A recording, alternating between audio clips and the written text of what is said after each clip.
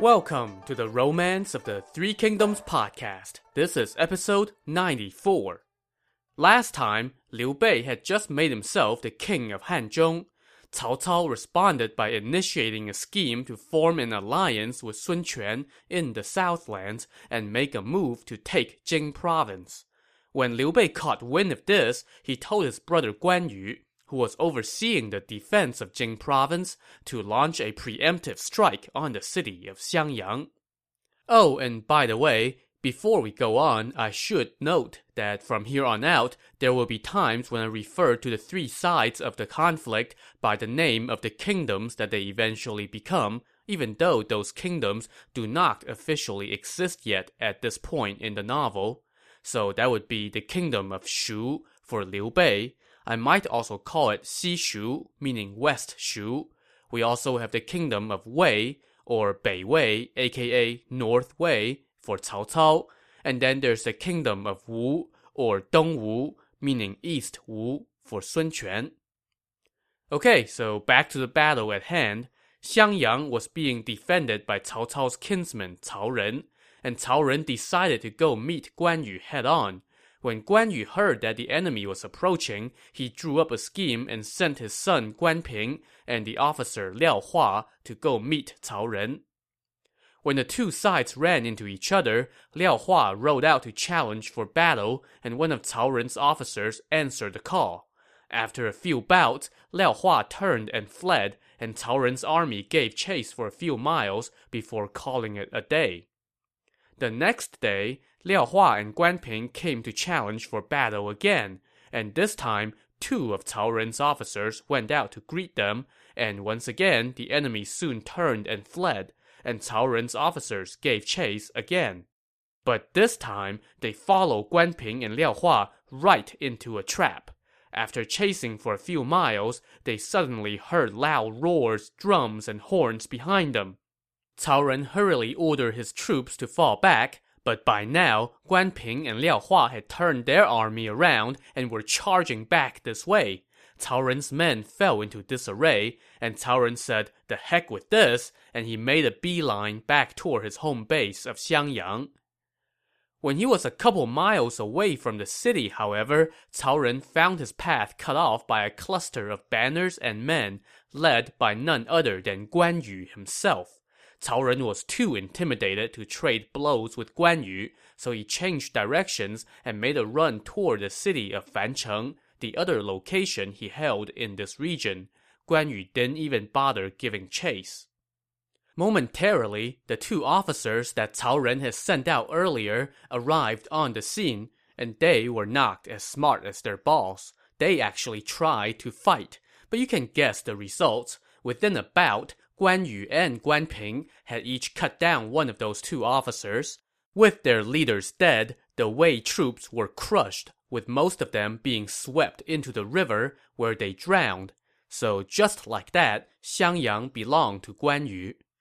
Once things settled down from the battle, Guan Yu's officer Wang Fu came to see him and said, "General, you have taken Xiangyang in one fell swoop and struck fear into the enemy. But, in my humble opinion, the Dongwu general Lu Meng has garrisoned soldiers at the location of Lukou and harbors thoughts of gobbling up Jing province. What would we do if he invades?" "I have thought about that as well," Guan Yu said. "You can take care of that for me. Along the river, go build a watchtower every 7 to 10 miles and station 50 soldiers at each tower. If the Dongwu forces cross the river, send a signal, either by fire at night or by smoke during the day, and I will personally go attack them." "The officers Mi Fang and Fu Shiren are defending two important locations," Wang Fu added, referring to the two disgraced officers whom Guan Yu had reassigned earlier. "I worry they might not put forth all their effort. You must appoint another person to oversee Jing province." "I have already sent Lieutenant Inspector Pan Jun to defend Jing province. There is no need for worry," Guan Yu said. "But Pan Jun is a suspicious sort, and he always looks out for himself," Wang Fu said. "You must not entrust him with this. you should send Zhao Lei, the field director of the commissary, to take his place. Zhao Lei is loyal, sincere, and straightforward. If you use him, there will be no slip-ups. But I know Pan Jun's personality well, Guan Yu said. I have already given out the assignment. There is no need to change it. Besides, Zhao Lei is overseeing the provisions, which is also an important task. Do not be too suspicious. Just go take care of the watchtowers for me. Rebuffed, a dismayed Wang Fu took his leave while Guan Yu ordered ships be prepared to cross the river and attack Fancheng.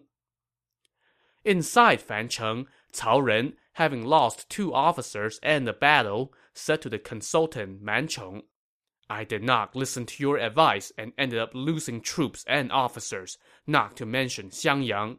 Now what should we do? Guan Yu is a fierce warrior and smart to boot, Man Chong replied. We must not underestimate him. The best thing to do is to fortify our defenses. As they were speaking, word came that Guan Yu was crossing the river and heading their way. Cao Ren was greatly alarmed, and Man Chong again advised him to just stay in and defend the city.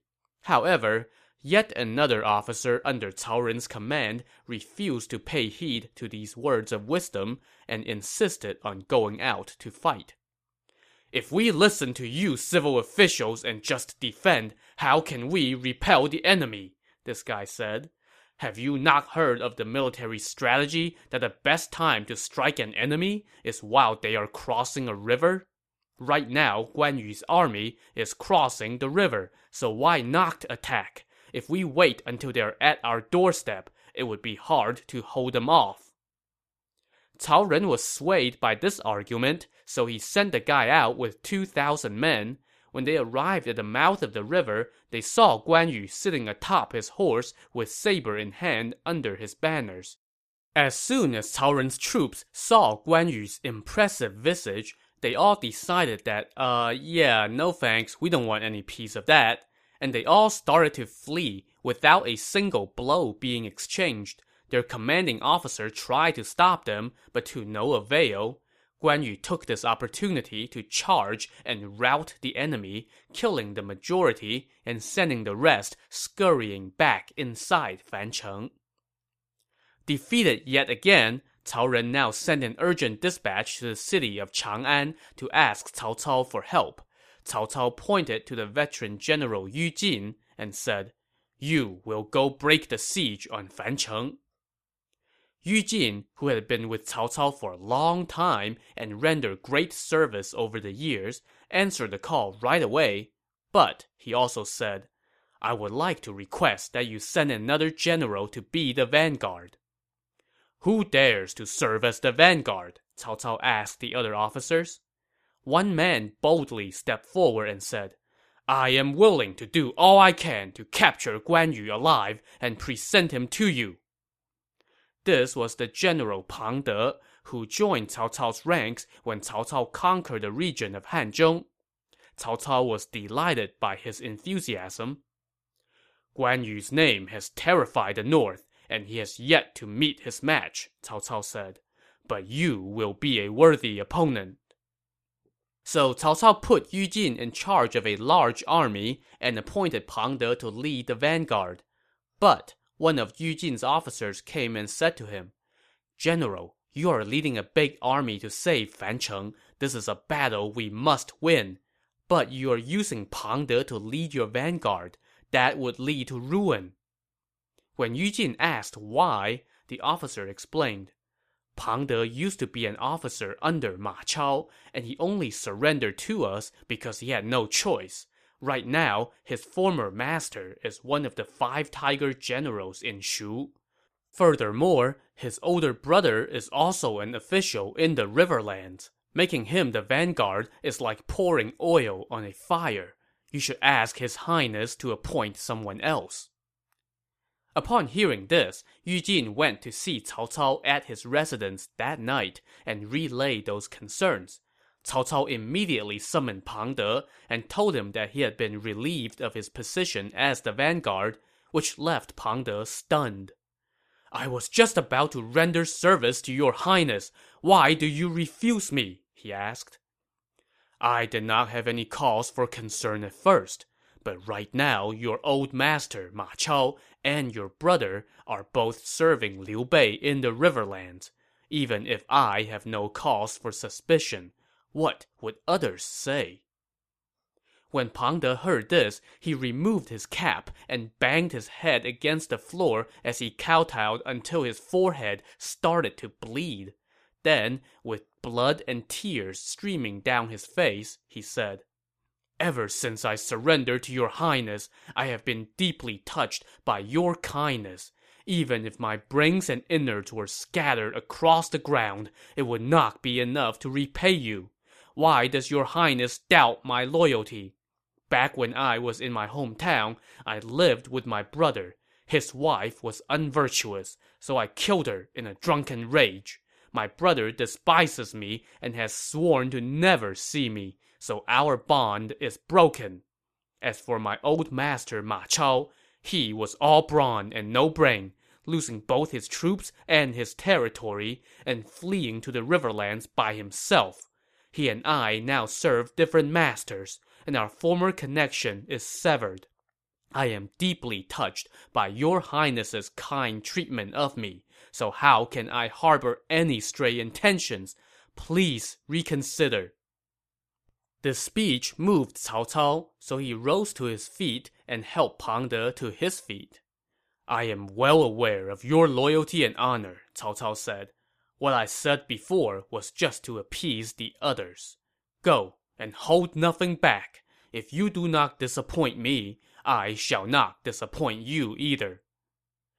Having saved his position, Pang De thanked Cao Cao. Then, when he got home, he had a wooden coffin made.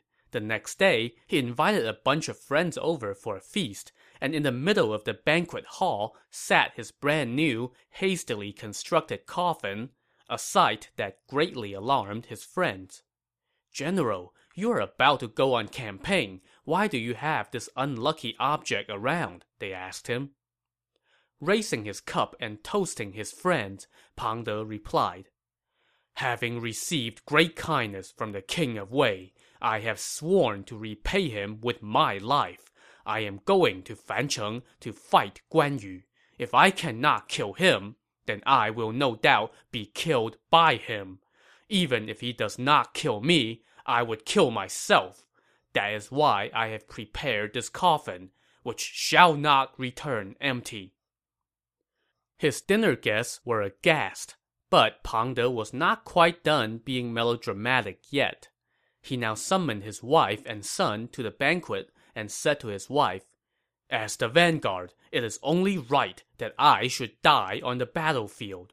If I die, raise my son well. He has an uncommon appearance. When he grows up, he shall avenge me. Then, as his wife and son wailed, Pang De told his men to take the coffin and head out with him. As he was about to depart, he told the 500 men in his personal entourage, I am going to fight Guan Yu to the death. If he kills me, then put my corpse in this coffin. If I kill him, then I will place his head in this coffin and present it to the king of Wei. That little pep talk moved his men, who responded, General, you are so loyal and courageous. How can we not give you everything we have? With his troops sufficiently motivated and his family and friends more than sufficiently depressed, Pang De set off with the vanguard. When Cao Cao heard about his little pre-departure display, he said with delight, Pang De is so loyal and courageous. What need have I for concern? But his adviser Jia Xu begged to differ. Pang De is counting on his raw physical courage and intent on fighting Guan Yu to the death. That gives me doubts, he said. Hearing that, Cao Cao quickly sent a reminder to Pang De, saying, Guan Yu is smart and brave. You must not underestimate him. If it is feasible to attack, then attack. But if not, you should be cautious and defend. But while Pang De received the message, he didn't really get the message. Why does His Highness think so highly of Guan Yu? He asked the other officers. I expect that I shall shatter the reputation he has built over the last 30 years. We must pay heed to His Highness's words, Yu Jin countered. Pang De was like, yeah, we'll see. And he led his troops forward with a full head of steam. Meanwhile, Guan Yu was camped outside of Fancheng when scouts reported that Cao Cao had sent Yu Jin at the head of a large army. What's more, Pang De, the vanguard, was marching this way with a coffin in tow and saying all sorts of disrespectful stuff about how he was going to fight you to the death. Oh, and they are only about 10 miles away. When Guan Yu heard this news, his face changed colors, and even his beard quivered with anger. All the heroes of the realm cower at the sound of my name. How dare that punk Pang De disrespect me? Guan Ping, you go lay siege to Fancheng. I will go dispatch that punk to soothe my wrath. Father, does the mighty Mount Tai bother to quibble with a common stone? Guan Ping said, trying to hold back his father. Allow your pitiful son to go fight Pang De on your behalf. Fine, you go test him out. I will be right behind you, Guan Yu said. So Guan Ping headed out to meet Pang De. When the two sides lined up, Pang De rode out on a white horse, wielding a steel saber and cloaked in a green robe and silver armor. He stood in front of his lines, backed by his 500-men personal guard, plus a handful of foot soldiers who carried the wooden coffin out to the front lines. Guan Ping cursed Pang De, calling him a traitor to his master. Pang De asked his men who that was, and they told him it was Guan Yu's adopted son. By the order of the king of Wei, I have come to take your father's head, Pang De shouted to Guan Ping. You are just a baby, so I won't kill you. Go and tell your father to come. Well, baby Guan Ping did not appreciate those words, so he rode straight for Pang De, and the two of them traded blows for about 30 bouts without a winner before they broke up for a rest. When Guan Yu heard about this, he got even angrier, so he put the officer Liao Hua in charge of the siege on Fancheng and personally went to take on Pang De. Along the way, Guan Yu ran into his son and heard about the fight against Pang De. He then rode out to the front of the lines and shouted, Guan Yu is here! Pang De, come meet your maker! As the drum sounded, Pang De rode out and said, By the order of the king of Wei, I have come to take your head. I was worried that you won't believe me, so I have prepared your coffin right here. If you don't want to die, then surrender now. Well, you can imagine how Guan Yu reacted to that. You are nothing but a skunk. What skills do you have? It's a pity that my green dragon saber has to be stained with the blood of a rat. And with that, they threw themselves at each other. Their sabers clanged for 100-some bouts, and the two men seemed to grow stronger as the fight went on. Men on both sides were dazed just watching them hacking at each other. After a while, the Wei troops were worried that Pang De might slip up, so they rang the gong for retreat. On the other side, Guan Ping, concerned that his father's stamina might be sagging with age, also rang the gong for retreat, so the two sides broke off and each went back to camp. Once Pang De returned to his camp, he told his fellow officers, Only now do I believe everyone's praise for Guan Yu's valor. Just then, his commander, Yu Jin, dropped by. General, Yu Jin said, I heard you fought Guan Yu for 100-some bouts today without gaining any advantage. How about if we fall back for now? Pang De was having none of that. General, the king of Wei appointed you as the commander. Why are you so timid? Tomorrow I shall fight Guan Yu to the death. I swear that I shall never fall back. Seeing that Pang De's blood was up, Yu Jin did not dare to press the issue, so he just went back to his own camp. Meanwhile, in the enemy's camp, Guan Yu said to his son Guan Ping, Pang De is skilled with the saber. He is truly a match for me." "Father," Guan Ping replied, "as the old saying goes, a newborn calf has no fear of a tiger. Even if you killed Pang De, he is nothing more than a pawn from the barbarian tribes. On the other hand, if something were to go wrong, we would have failed the important task that Uncle Liu Bei has entrusted to you." "But if I do not kill Pang De, how can my anger be soothed?" Guan Yu shot back. "My mind is made up. Say no more." So in case you haven't noticed, Guan Yu has been doing a lot of this "my mind is made up, say no more" thing lately. The guy has always been stubborn, but I guess that's just getting worse with age now.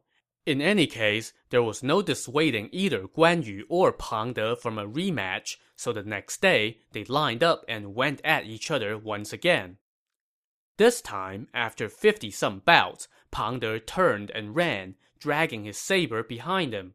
Guan Yu gave chase, and Guan Ping, fearing for his father's safety, followed closely behind. As he gave chase, Guan Yu cursed Pang De. "You scoundrel! You're trying to use the dragging saber trick. Do you think I am scared of you?"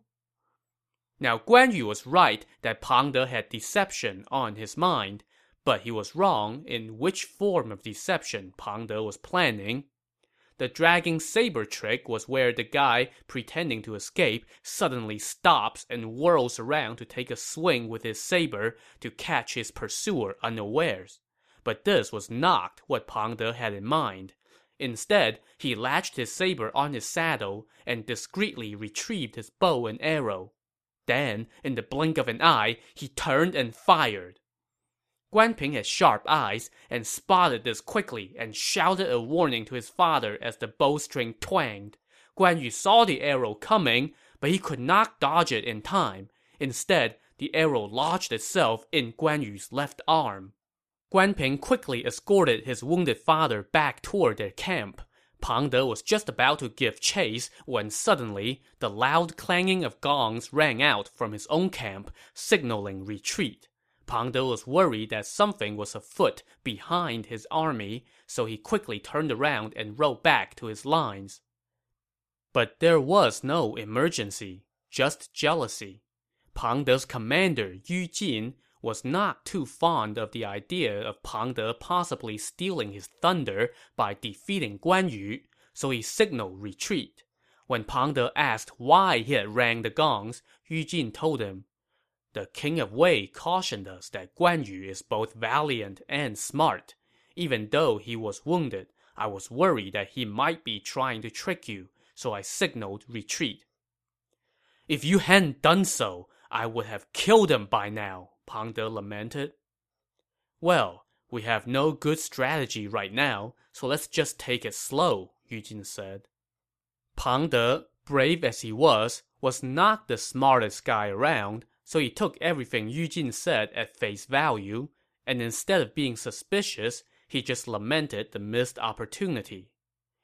Meanwhile, Guan Yu returned to camp, and the army surgeon extracted the arrowhead from his left arm. Fortunately, the arrow did not go in very deep, so Guan Yu was okay once his wound was bandaged. But the treatment did nothing for his ire, which was now fully directed at Pang De. "I swear I will avenge this arrow," he told his officers. Everyone tried to tell him to cool it and rest for a few days before fighting again. When Pang De came to challenge for battle the next day, Guan Yu wanted to go out right then and there, but his officers managed to keep him at bay.